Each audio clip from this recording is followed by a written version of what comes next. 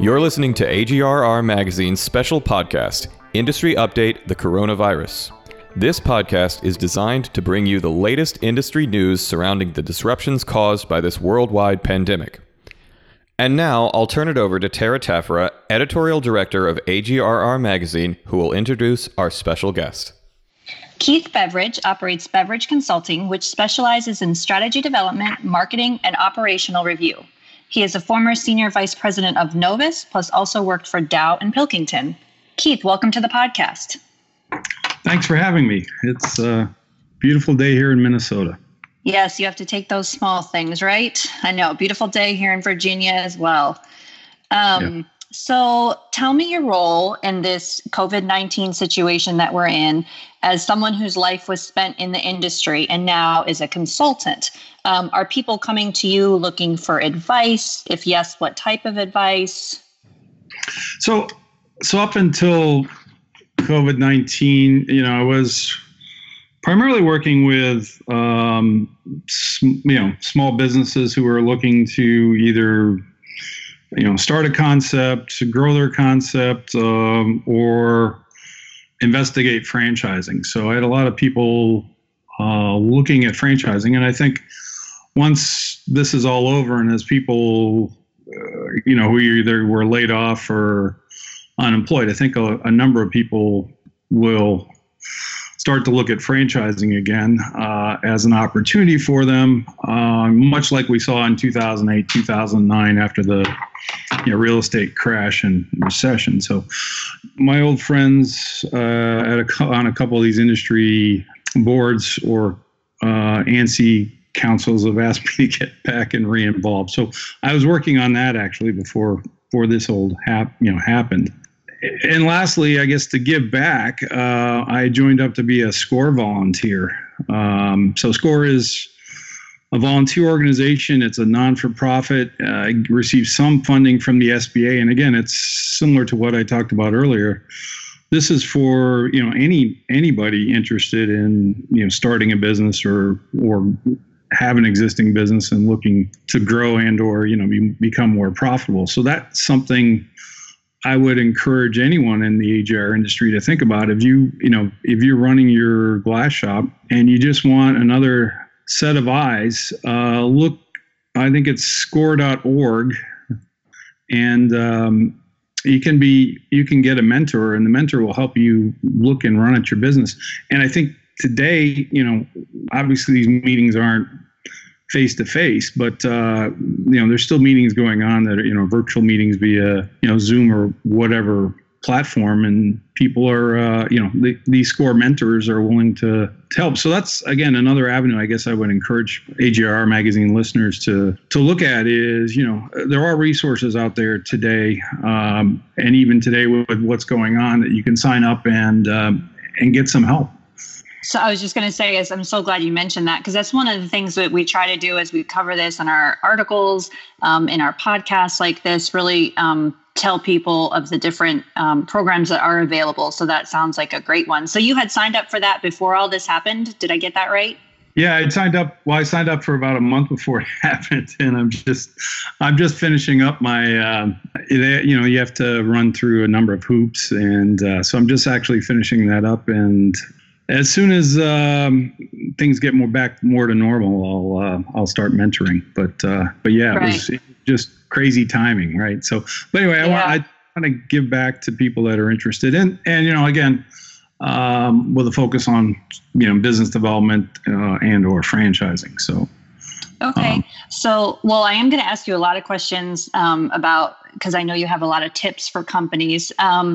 But before we get to that, I did want to ask you, so kind of as an objective party, looking, again, you said you're in some of the auto glass groups, as am I.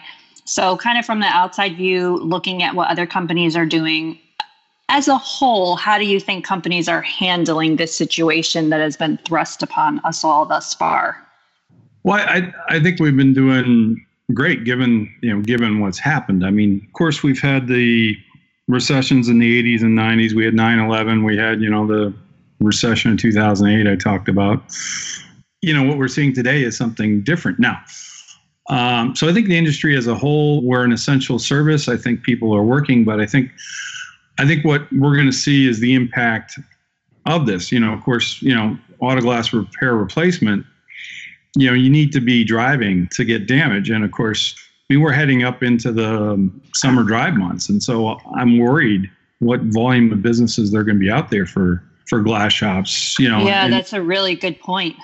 So my concern for the industry is, everybody I'm sure saw, I think it was yesterday, what Safelite's done to take action. They've made unprecedented layoffs and indicate they aren't going to do any more advertising for 4 months. So I think it's important for everyone to look at their operations and figure out what they need to do to move forward, and what things do you need to be looking at and doing to make sure that you come out on the other side of what's happening.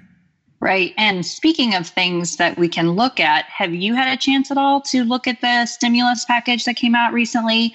Do you have any thoughts on how this may help auto glass companies survive this time?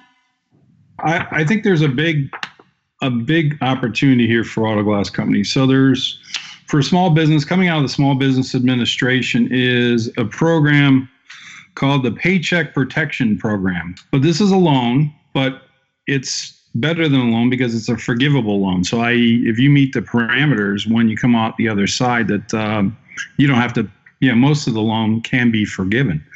And so what's it for? It's for a couple things. It's used to cover your payroll costs, so you can continue to pay your employees. If you get approved for this loan program, it can pay your rent, it can pay your utilities, and it can also it won't pay your principal, but it'll pay your mortgage interest if you own the building that you're working out of. So it looks like you can apply on April 3rd. You need to apply through your local SBA lender or a national lender. I think you can go on the SBA website to figure out a lender near you, or one that you can go online. It's a great program that allows you to do two things. One is stay in business. The second is you want to be compassionate with your employees. You want to make sure that they're around on the other side for you. And I think it's funded around $350 billion. So there should be plenty of money, I think, for the auto glass industry. I'm sure there's other hooks. I think you have to be an essential industry, which again, we are. So I'd say the sooner that you connect, I imagine it's going to be a big program for people. Yeah, we're aware of that as well. And I would definitely echo that it's just so important that companies take advantage of all the things available to them, that being a big one. So yes, definitely look into that and take advantage of it. On that note, let's talk about other specific steps that companies can take. You wrote a really good article for our upcoming March-April issue, and it talks about specific steps that companies can take to ensure the success of their business through this time, or to obviously try to continue their success. So I want to ask you about some of those for the rest of our time today. The first thing you talked about was the importance of making decisions as a leader. Can you expand on that a little? We've had recessions, that maybe not all of us, but many of us remember. Yes. And there are difficult times. We haven't had really high unemployment for 10 years now, right? Since 2010. And so basically a month we go from, overemployment to now we have, I don't know when the latest statistics are going to come out, but we're going to have 10, 15% unemployment rates. Now, hopefully most of those people go back to the jobs that they were doing once this is over, but I don't think you can assume that. I think, as a leader and a manager of your business, you're going to need to be flexible. You're going to need to be, make decisions with less information than maybe you would like. You just need to kind of roll with the punches and figure things out and look and make the best decision you can at the time. Yeah. And another thing that you talked a lot about was facing your fears and addressing those with employees. The importance of checking in with employees, communicating. Did you want to add anything to that? I think it's not only employees, but it's also your customers. I mean, there are certainly your commercial accounts, especially if they're involved in trucking. I mean, they're still operating. So I think it's checking with your customers. You don't want to overdo anything. I'm not suggesting you call them every 15 minutes, but I think anything you do now will be appreciated. As I said, I think miles driven are down, but there are a lot of people now that are at home that probably have broken windshields that probably could have them replaced now because their cars are stationary for the most part.